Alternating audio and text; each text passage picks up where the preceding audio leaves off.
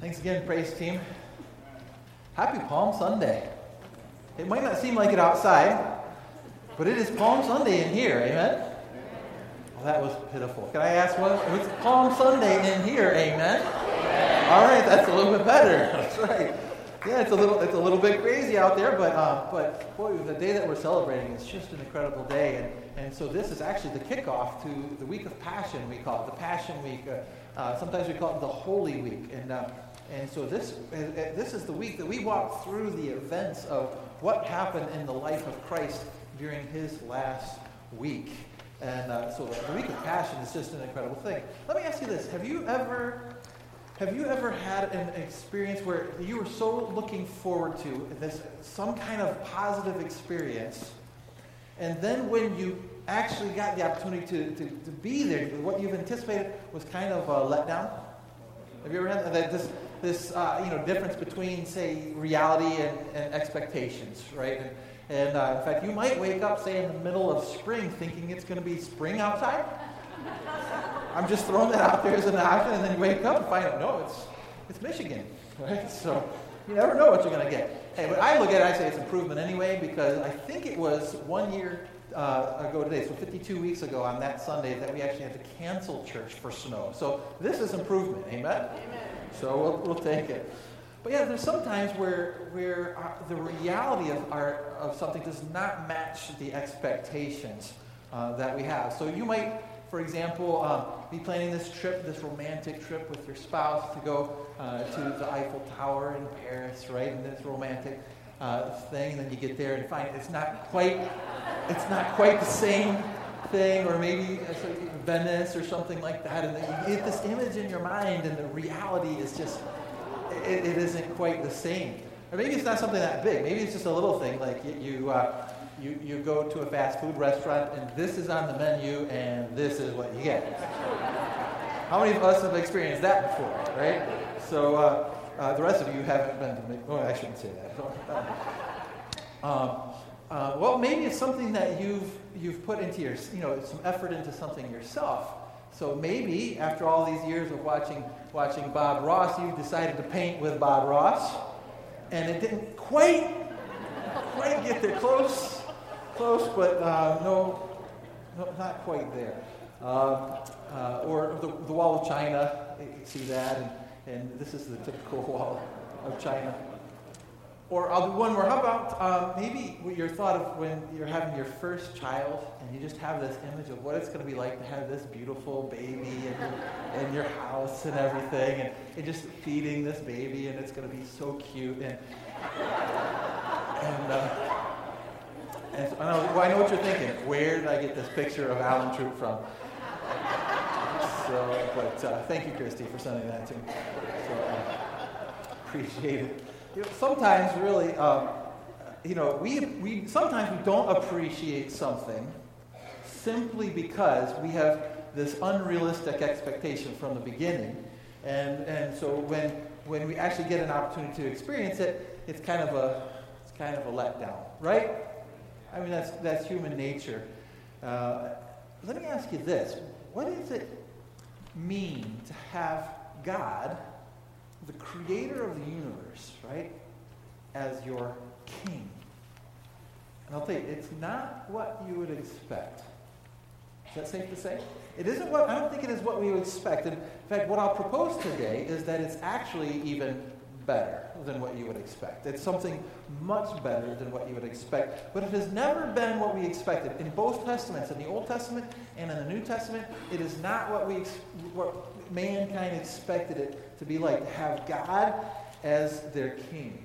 So today, I'm going to break the normal Palm Sunday protocol here and begin the passage all the way back into the early chapters of the Bible, and then we'll make our way to the Palm Sunday passage.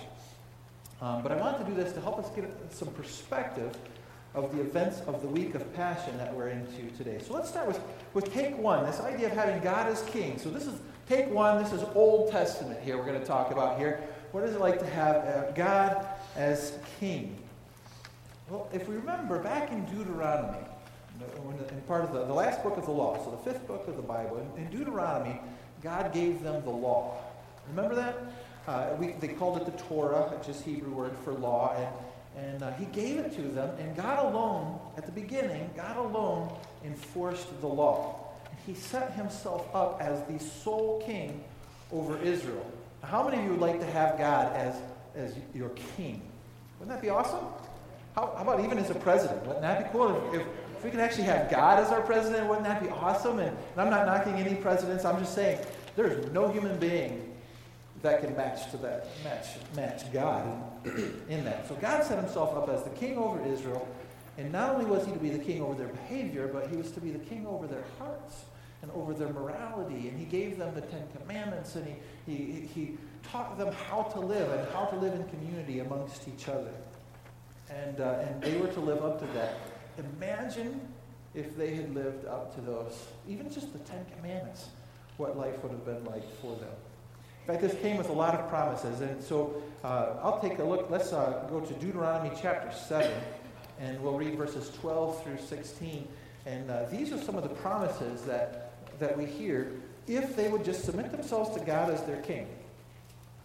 Verse 12 reads, "Then it shall come to pass, because you listen to these judgments and keep and do them, that the Lord your God will keep with you the covenant of mercy which he swore to your fathers." So he's saying if you follow the Ten Commandments, and then he wrote what's called the Book of the Law, that's also in the book of Deuteronomy, and he says if you which is expounded on the Ten Commandments, if you follow these things, this is what's going to happen. These are the benefits, and I'm going to keep my covenant with you. Verse 13. "And he will love you and bless you and multiply you. He will also bless the fruit of your womb and the fruit of your land, your grain and your new wine and your oil, the increase of your cattle and the offspring of your flock in the land of which he swore to your fathers to give you.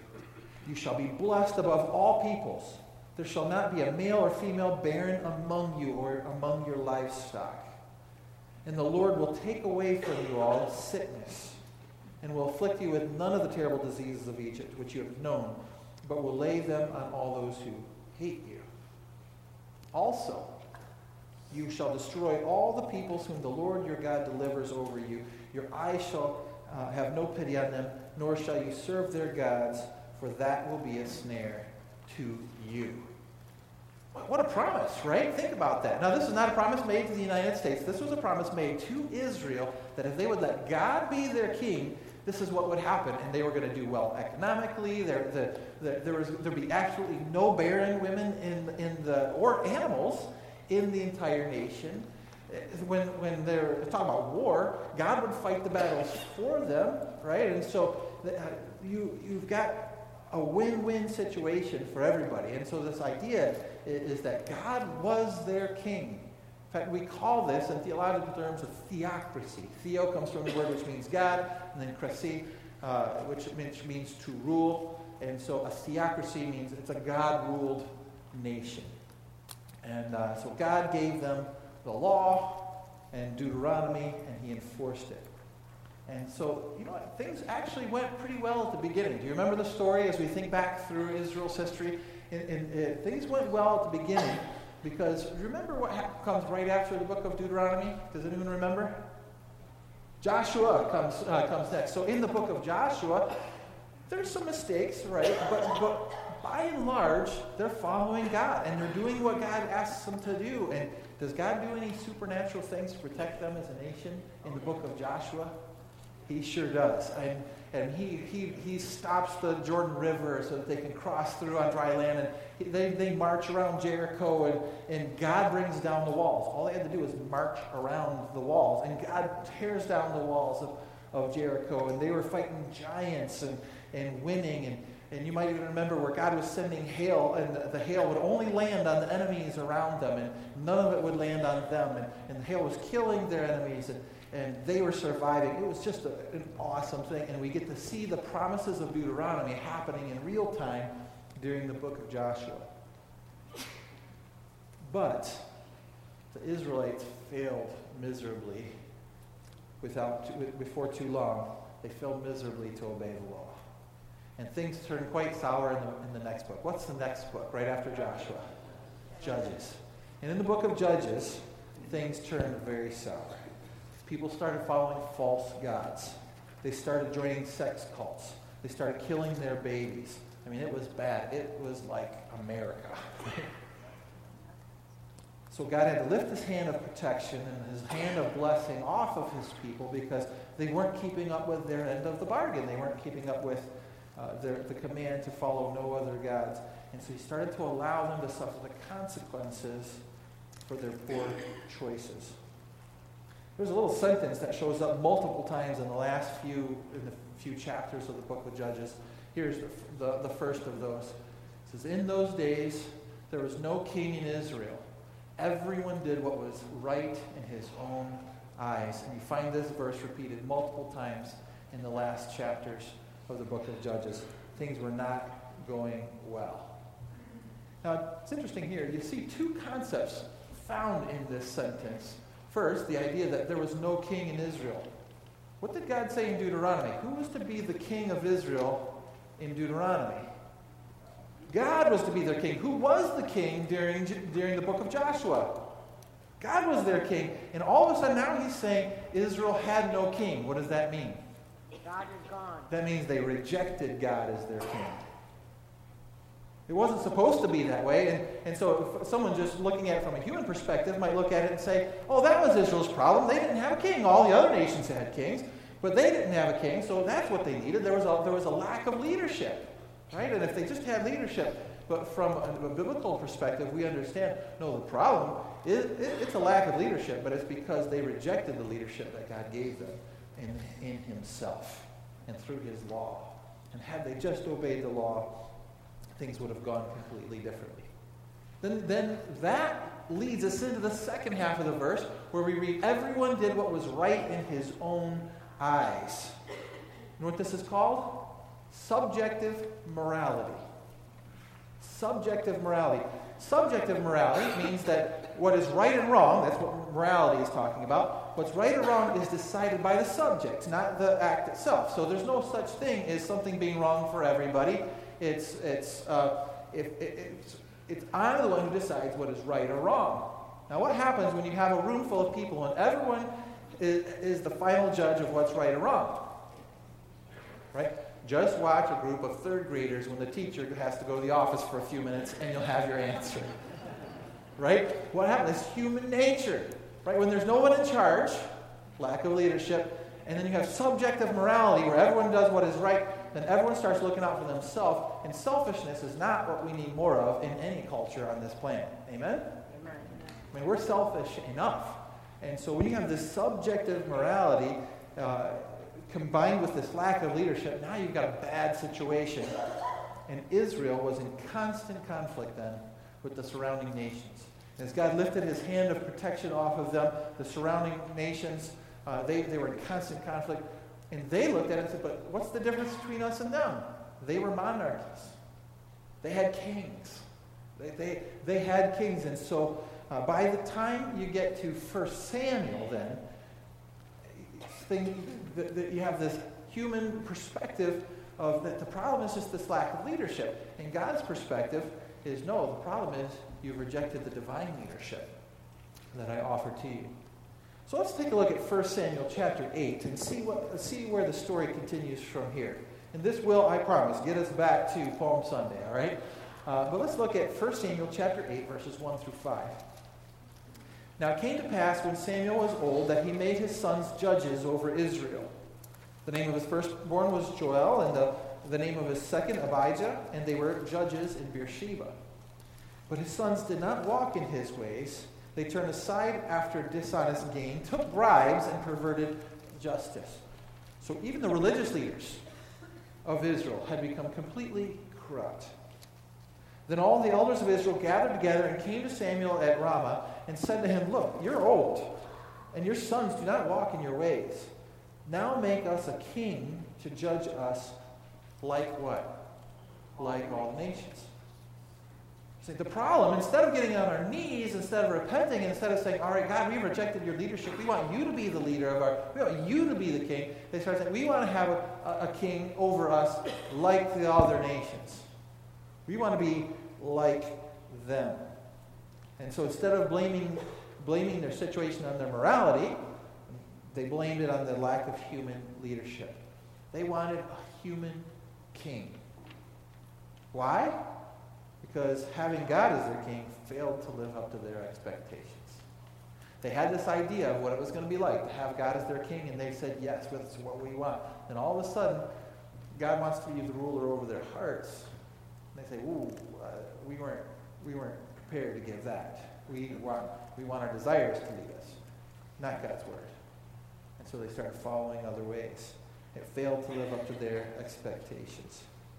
Now, they liked the parts about God being their, the political and military leader who conquers all their enemies. They liked that part. But they did not like the idea of a moral code that they'd have to live by. They liked their sin, and that was actually the real problem.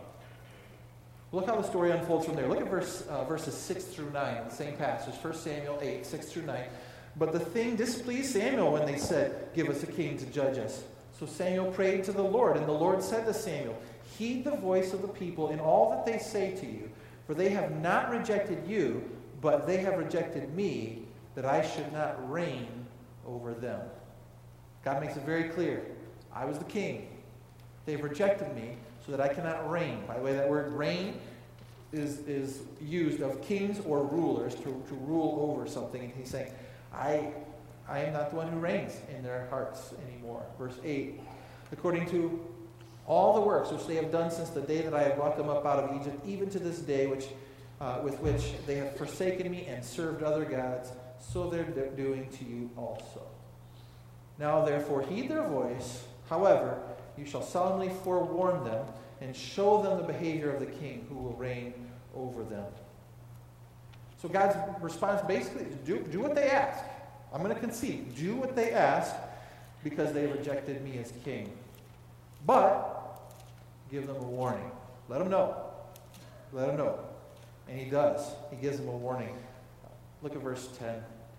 So Samuel told all the words of the Lord to the people who asked him for a king, and he said, this will be the behavior of the king who will reign over you. He will take your sons and appoint them for his own chariots and to be his horsemen, and some will run before his chariots. He will appoint captains over his thousands and captains over his 50s, will set some to plow his ground and reap his harvest, and some to make his weapons of war and equipment for his chariots. In fact, this goes on and on from verse 13 through 18, and he warns them about the high cost of having a human king, saying, to set up this government, that costs money. Let me ask a quick question. This is kind of a no-brainer. How many of you enjoy paying taxes? I don't see a single hand in here, right? How many of you do pay taxes?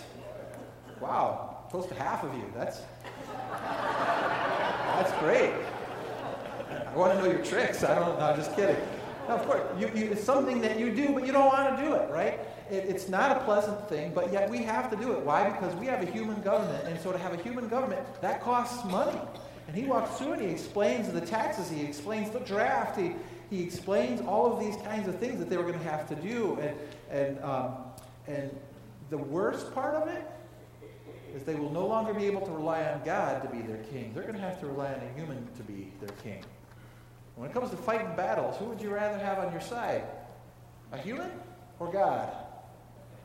Makes sense. Yeah, it would be God. But look at their answer, verse 19. Nevertheless, the people refused to obey the voice of Samuel, and they said, no, but we will have a king over us, that we may also be like all the nations, and that our king may judge us and go out before us and fight our battles. So God gave them exactly what they wanted, and they were given a human king. See, when you think about the real problem that was going on here, the real problem is that the people needed a divine king. But what did they want? They wanted a human king. They needed a divine king. But there's enough distance between us and God and what he wants for us and what we kind of want for ourselves sometimes that they did not want that. They wanted a human king. And so God lays out this plan, which takes us through both testaments now. God lays out this plan, this twofold plan, And his solution has two parts to it. Number one, show them the failures of a human king. And then number two, introduce them to the divine human king. Let me explain that. First, to show them the failures of a human king. All you have to do is continue reading in 1 Samuel, right? And you read 1 Samuel, 2 Samuel, then 1 Kings, and 2 Kings, and it's not good. In 1 and 2 Samuel, you have a united kingdom, so at least it's one kingdom, but it becomes an utter disaster. You have Solomon, who has a divided heart and is involved in wickedness as well. Even though he has wisdom, he's involved in wickedness as well. In 1 and 2 Kings, you see the nation split. So on the north you have Israel, on the south you have Judah, and they split. And it goes king after king after king.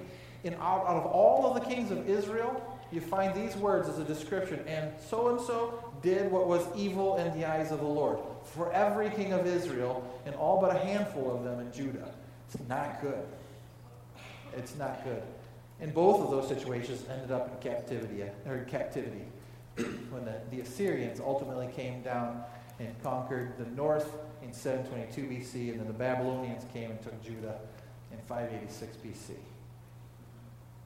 Show them the failures of a human king so that they understand, which sets the stage for number two, where we can introduce them to this divine human king. By the way, when I say this divine human king, who's the only person in all of history who is 100% God, that's what divine means, and 100% man, that's what human means. Who is that? Jesus Christ. He's the only one. And he's setting us up for that. And he's setting us up for that day. And this is what actually links us now to Palm Sunday, because on Palm Sunday, Jesus is finally being introduced in Jerusalem, right? This is the capital. Jesus is coming into Jerusalem. He's been called the Messiah. You know what Messiah means? Anointed to be king.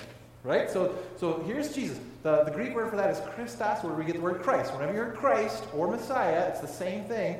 There's one's the Hebrew word, one's the Greek word. And so Jesus Christ is this king. And so that brings us to the day that we're in right now, of the Passion Week. And we're going to look at this. And I want to look at the entire week of Passion, from the beginning of the week to the end of the week today. We'll focus on the last day. We're going to take it all the way up to the death of Christ today. And then next week, we're going to talk about the best day of that week. Amen? Amen. And so we're going to talk about that. Should be fun. Matthew 21 through 27 takes us through this week, right? This week of Passion. And so when we walk through these days, in chapter 21 is the beginning, and chapter 27 is the end of that week. And so that's a lot of text to go to just 7 days. So this is a big deal, right?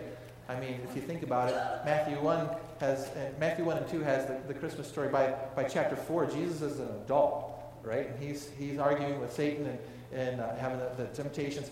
So if Matthew thought 4 chapters is enough to cover most of Jesus' adult, or up to his adult life, and now we have 7 chapters on 7 days, that tells us these are important days, right? These are very important days, but it's interesting how we go from celebration to the crucifixion in this period of time. It begins in chapter 21 with what we call the triumphal entry. So the whole week begins with celebration, and Palm Sunday is what we call the name of, because of the palms that were laid out as a sense of worship when Jesus was coming into the city, and he's coming in, and it's a celebration. Let's turn to Matthew chapter 21 and look at verses 6 through 11. This is what we read. So the disciples went and did as Jesus commanded them. They brought the donkey and the colt, laid their clothes on them, and set him, Jesus, on them. And a very great multitude spread their clothes on the ground, and others cut down branches from the trees and spread them on the road. Then the multitudes who went before and those who followed cried out, saying, Hosanna to the Son of David. Blessed is he who comes in the name of the Lord. Hosanna in the highest. Before reading verses 10 and 11, I want to make sure we understand what that means. Hosanna is Hebrew for save us. They're basically saying, here comes our Savior. But in their minds, what their expectations are is a little bit different than what Jesus was going to offer. And we already see glimpses of that in what they're calling him, Hosanna, so save us, son of David. What's the son of David mean? Well, who was the king of Israel at one point? David. And it was David that received the promise that one of his descendants would be the Messiah. So what are they saying? This is that Savior. And what we're going to find is their idea of a Savior is a little bit different than what Jesus was offering. Yeah. They're wanting this Savior, but in a very different sense. Let's continue to read, and we'll see this unfold. Verse 10.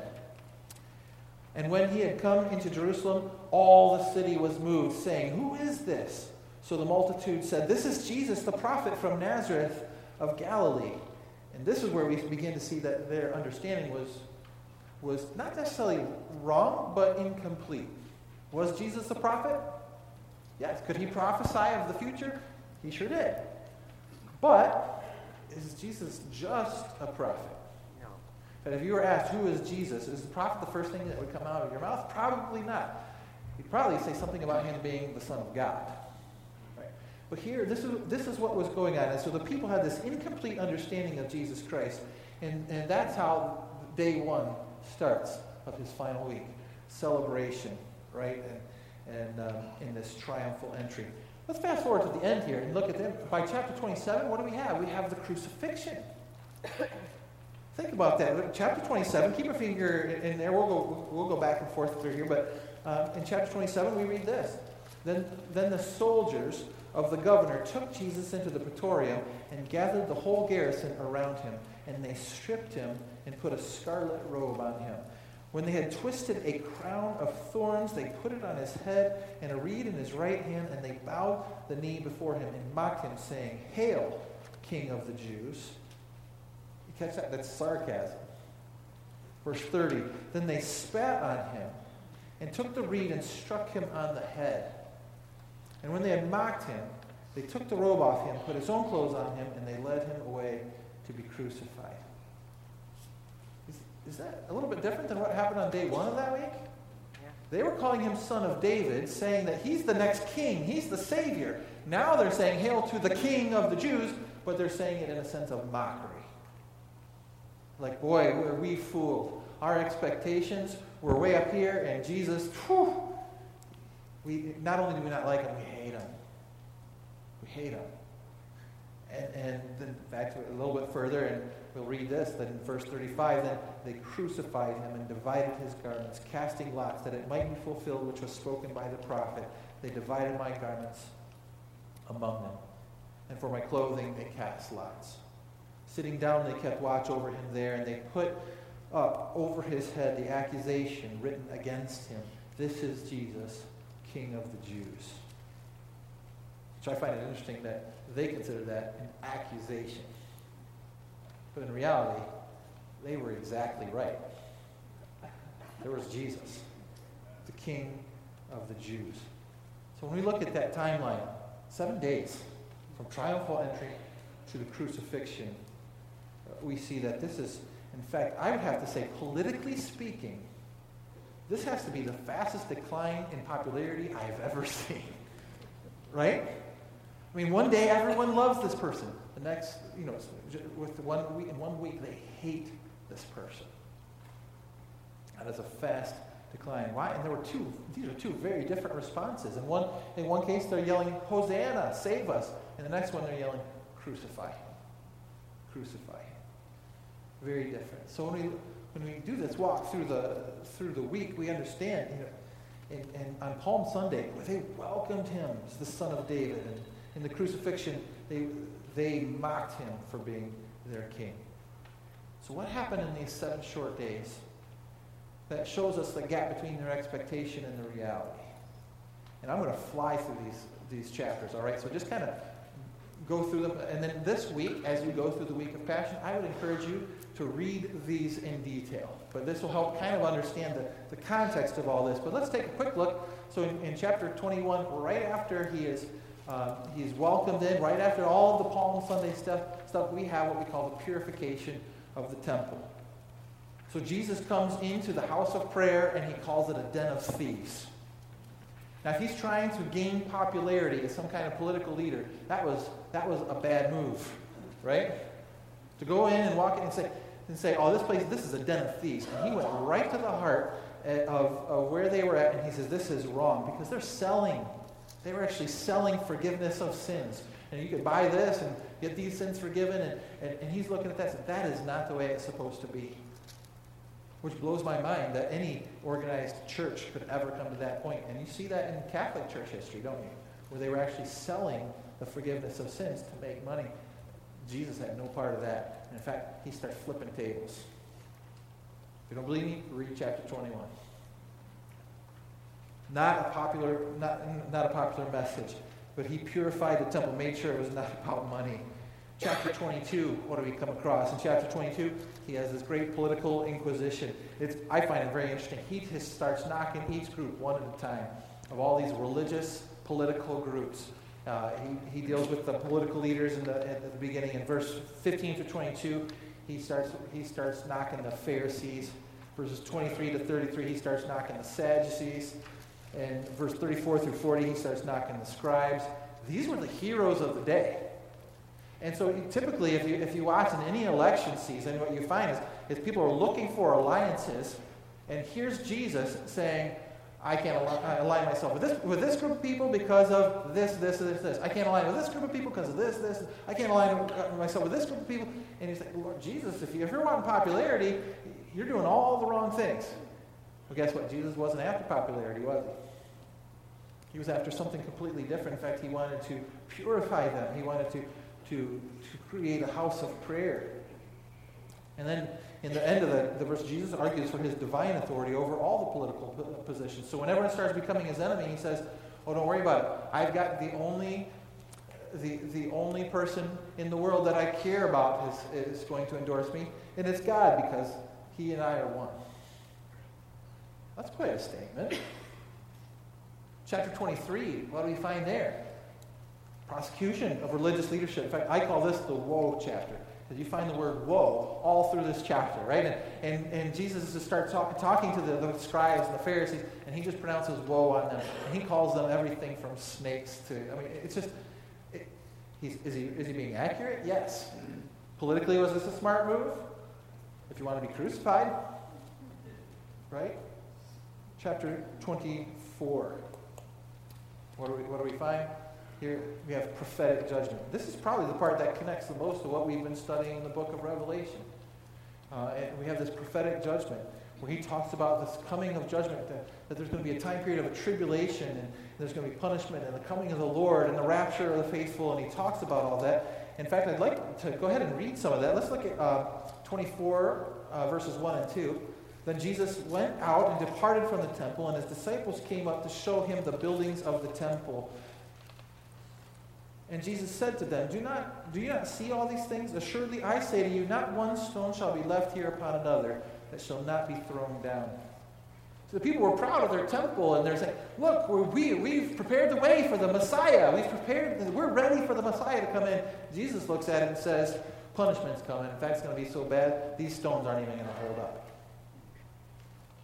Every stone of this building is going to be torn down. By the way, that did happen.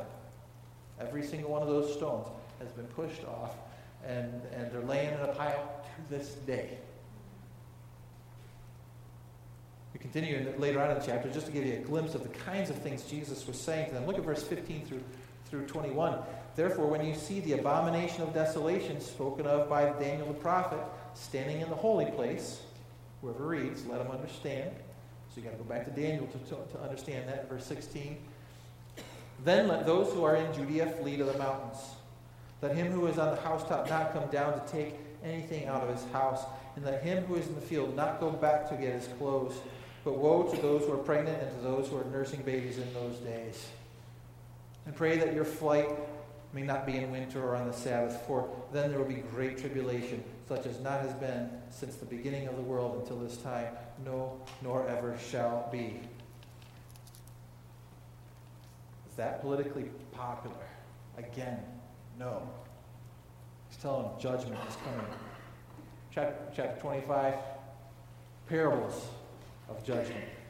He's got the parable of the foolish virgins, and he's basically saying that they were like them. He's got the parable of the talents, and you know the parable of the talents, and he's basically saying that you're like the guy who did nothing with the message you were given. And he talks about how the Son of Man is going to come and judge. So let me ask you this. Does it come as a surprise to you when you look at what happened in chapter 21, 22, 23, 24, and 25? Does it surprise you that when you get to chapter 26, what you're going to find is a plot to kill Jesus?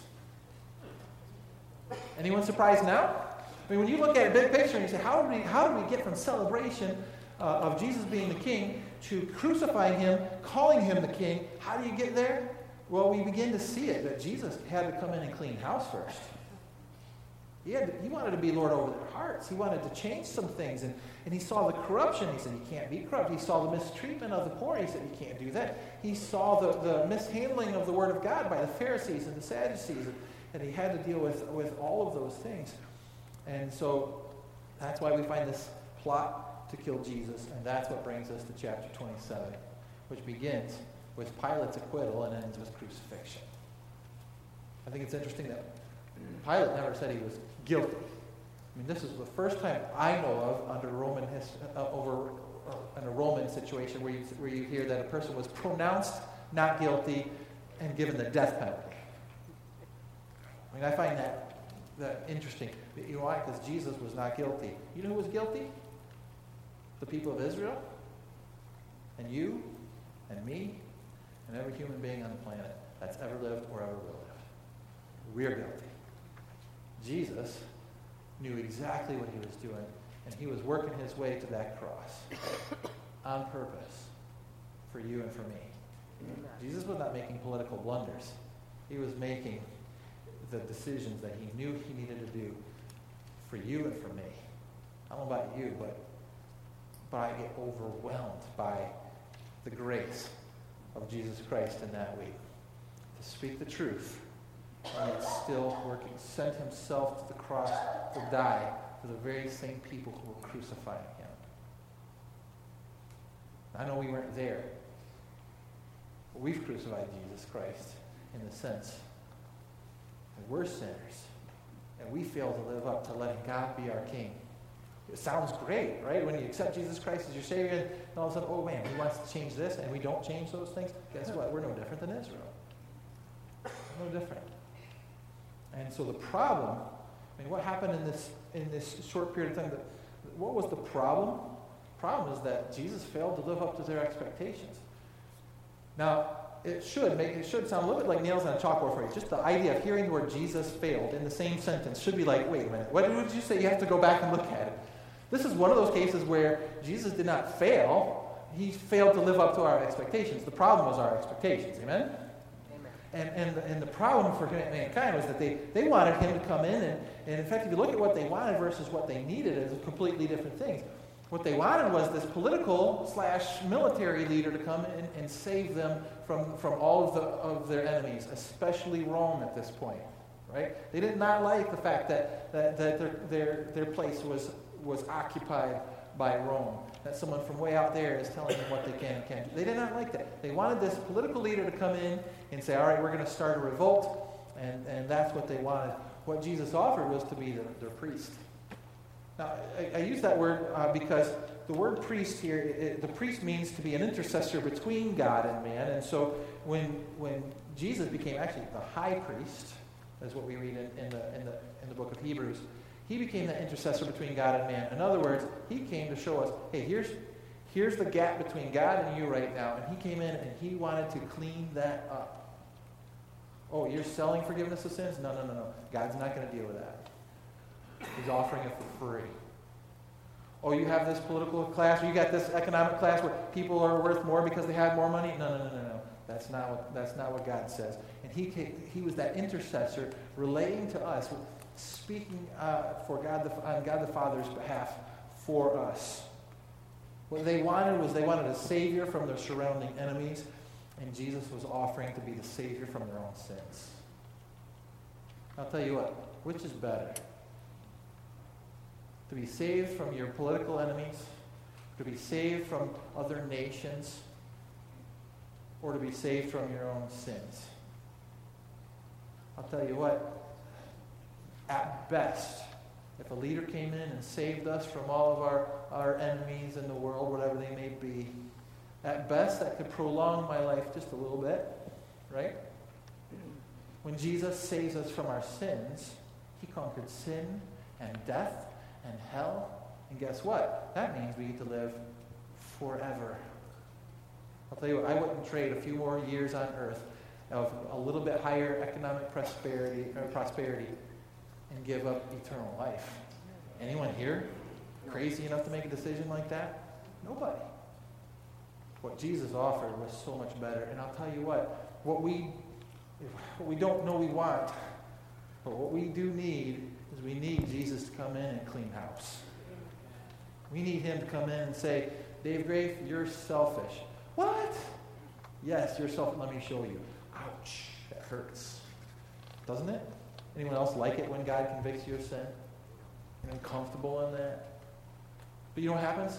He starts to clean you up, and he picks you up, and he teaches you how to do something. All of a sudden, wow, God, thank you. That was awesome. And he starts to do that, and he starts to mold us into the image of Jesus Christ, so we become more and more like Jesus Christ. And we'll never reach perfection here on this earth, but there's a day where we'll be part of God's kingdom, where he is once again a theocratic monarch over the kingdom, and we will be obedient servants. Amen? You want to be a part of that? I want to be a part of that.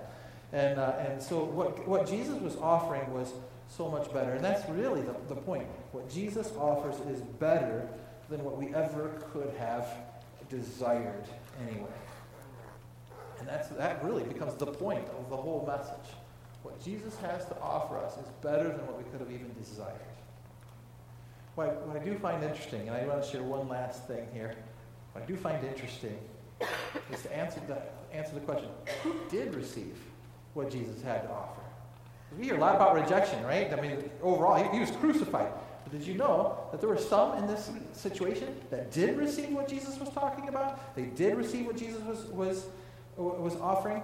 In fact, to find it, let's go back to Matthew 21, and let's look at verse 14. This is right after Jesus turns the tables, right? The beginning of this difficult week. He turns over the tables and all of that, and look at verse 14. We read this. Then the blind and the lame came to him in the temple, and he healed them. But when the chief priests and scribes saw the wonderful things that he did, and the children crying out in the temple and saying, Hosanna to the Son of David, they were indignant. Notice, it's the religious leaders that would not accept Jesus. Someone else did. Verse 16, and said to him, do you hear what these are saying? And Jesus said to them, yes. Have you never read, out of the mouth of babes and nursing infants you have perfected praise? Who did receive Jesus? It's those who were humble enough to admit their needs. I find that contrast fascinating. You know, all of these religious people who had worked on their outward behavior to try and, to look good from the outside. You know what I'm talking about, right?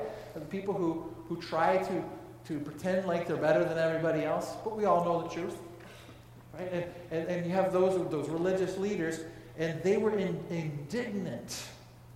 There's no way. In fact, the word indignant means they would not dignify themselves undignify themselves by submitting to this message. But then you had the blind and the lame, and they come to him and say, we'll let you be the king of our hearts. Let me heal you from your sins. Let me heal you from your diseases. Let me heal you. And we see Jesus actually begin to do what Deuteronomy promised to all the Israelites if they follow God. Some follow God, and he starts to heal them. Now, I'm not saying that every person that accepts Jesus Christ is going to be healed from their sicknesses. That's not the point. But he is going to heal us from our sins. He's going to forgive us of our sins. If we confess our sins, he is faithful and just to forgive us of our sins. In fact, let me backtrack just a second. I would say that he is going to heal us of all of our sicknesses and diseases. He just doesn't do it immediately. But ultimately, we will be in glorified bodies, no sicknesses, never to be sick again. Immortal bodies, we will never even have to see death. Those who are humble enough to admit their needs. The religious were too proud. to receive Christ, but the humble receive him. No politician can save you. Governments will eventually succumb to corruption over time. It's human nature. But Jesus is offering eternal life. He's offering to be part of a heavenly kingdom, something that is so much better. And it can free us from guilt now and free us from sin and free us from death in the afterlife. So what it boils down to for application is this. What about you? Who are you in the story?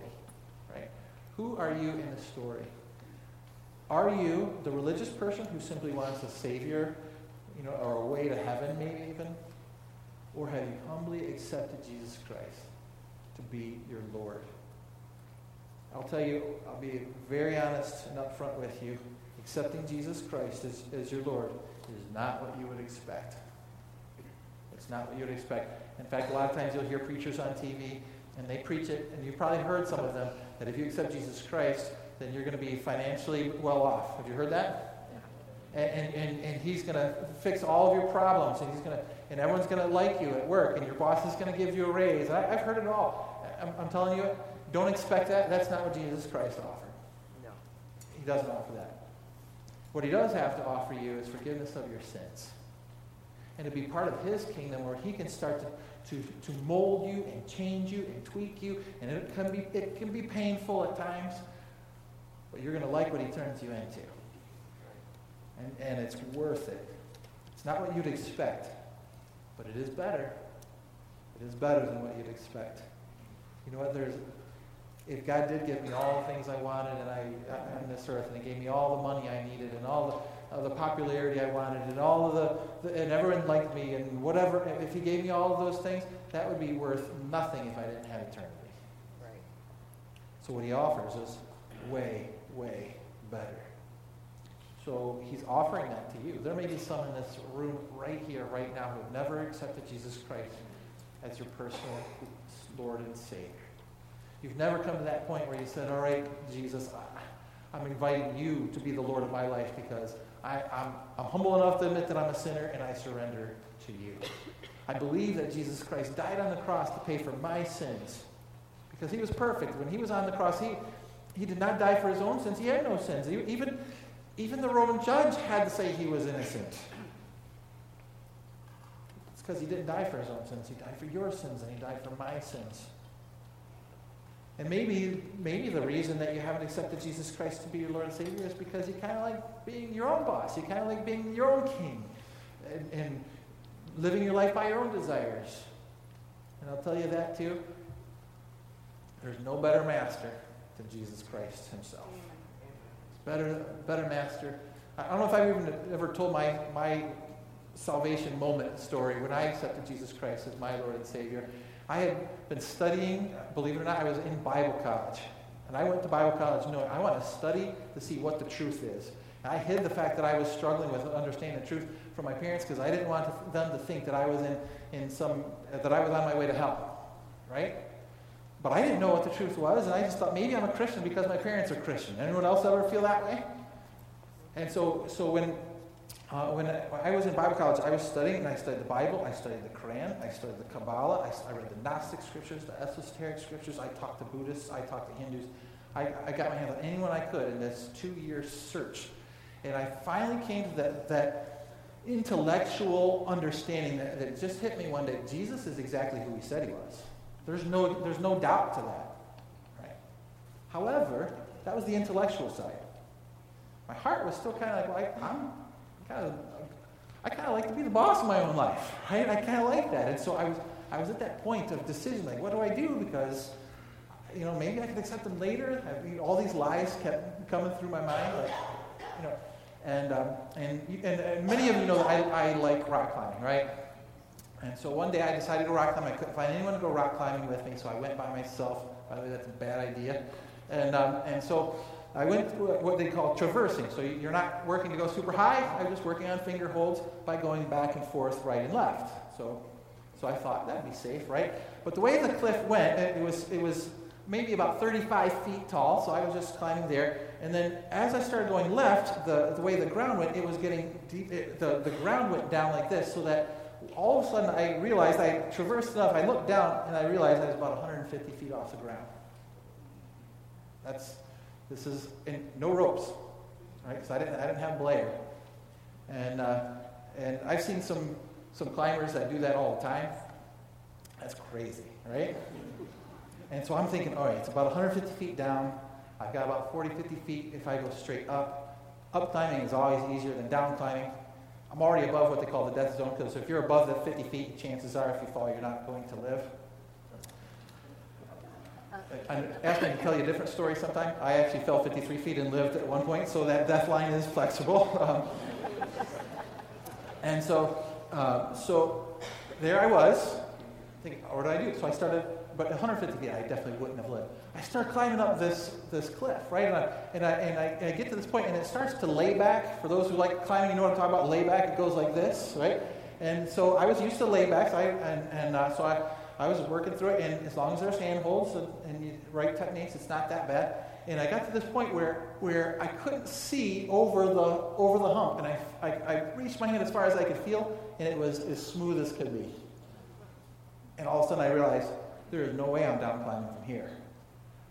And my only hope was that there would be a handhold in lunging distance outside of my vision. Does that make sense? And I started thinking, I'm doing the math in my head. I'm like, I don't have the strength to even get back to a place where I can rest, because you're in an overhang. You have to get around the hump before you can even rest. And I prayed, and I just remember saying, God, you're a better leader than I would be. I'm stupid. I make foolish decisions. And I lunged, and there's what we call a jug hold. It's where you can get, it might not sound like a lot, but it was a good inch or 2 inch hold. And so for a climber, that's great. That's like, and so I jumped and I lunged and I grabbed that and I was like, there it was. I got it. And so I climbed up onto that, and there was a nice little crack right to the top. I got to the top of that rock, and I just sat down and said, God, I need you to be the master of my life. I understood what it meant intellectually to accept Jesus Christ to be my Savior. I understood that concept. He died for my sins. But to actually say, I'm going to give my life to him, and I want him to take over now. See, there's a part of me that thought Christianity meant, I'm going to invite Jesus into my car, and I'll tell him where I'm going, and I just want him to give me good luck along the way. That's not what Jesus offers. What Jesus offers is for you to recognize, I don't even have a car. I've got my thumb out trying to get a ride on the street, and he comes along and says, you're going the wrong way. If you come with me, I'll take you to a better place. That's Christianity.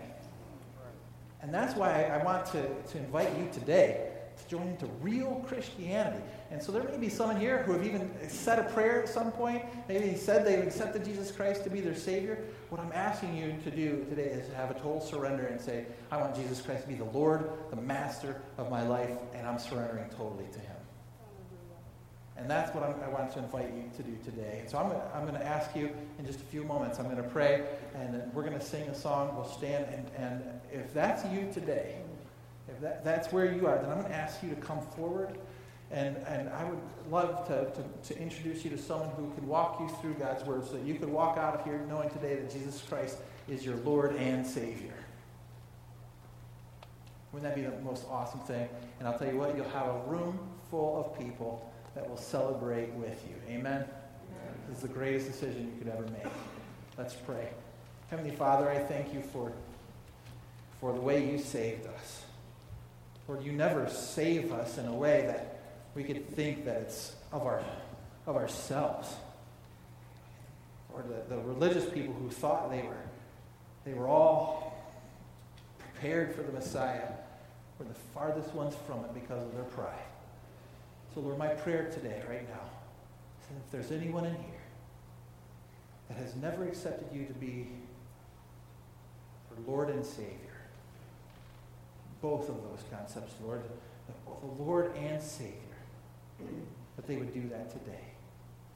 Lord, as you say in your word, if we confess with our mouth that Jesus is Lord and believe in our hearts that God has raised him from the dead, you will be saved. So Lord, I pray that we would do both of those things. We would accept Jesus Christ as our Lord, but also as our Savior. Lord, if there's anyone in here that thinks they're saved, just like the Pharisees and the Sadducees and the scribes, but they're not, I pray you convict their hearts right now.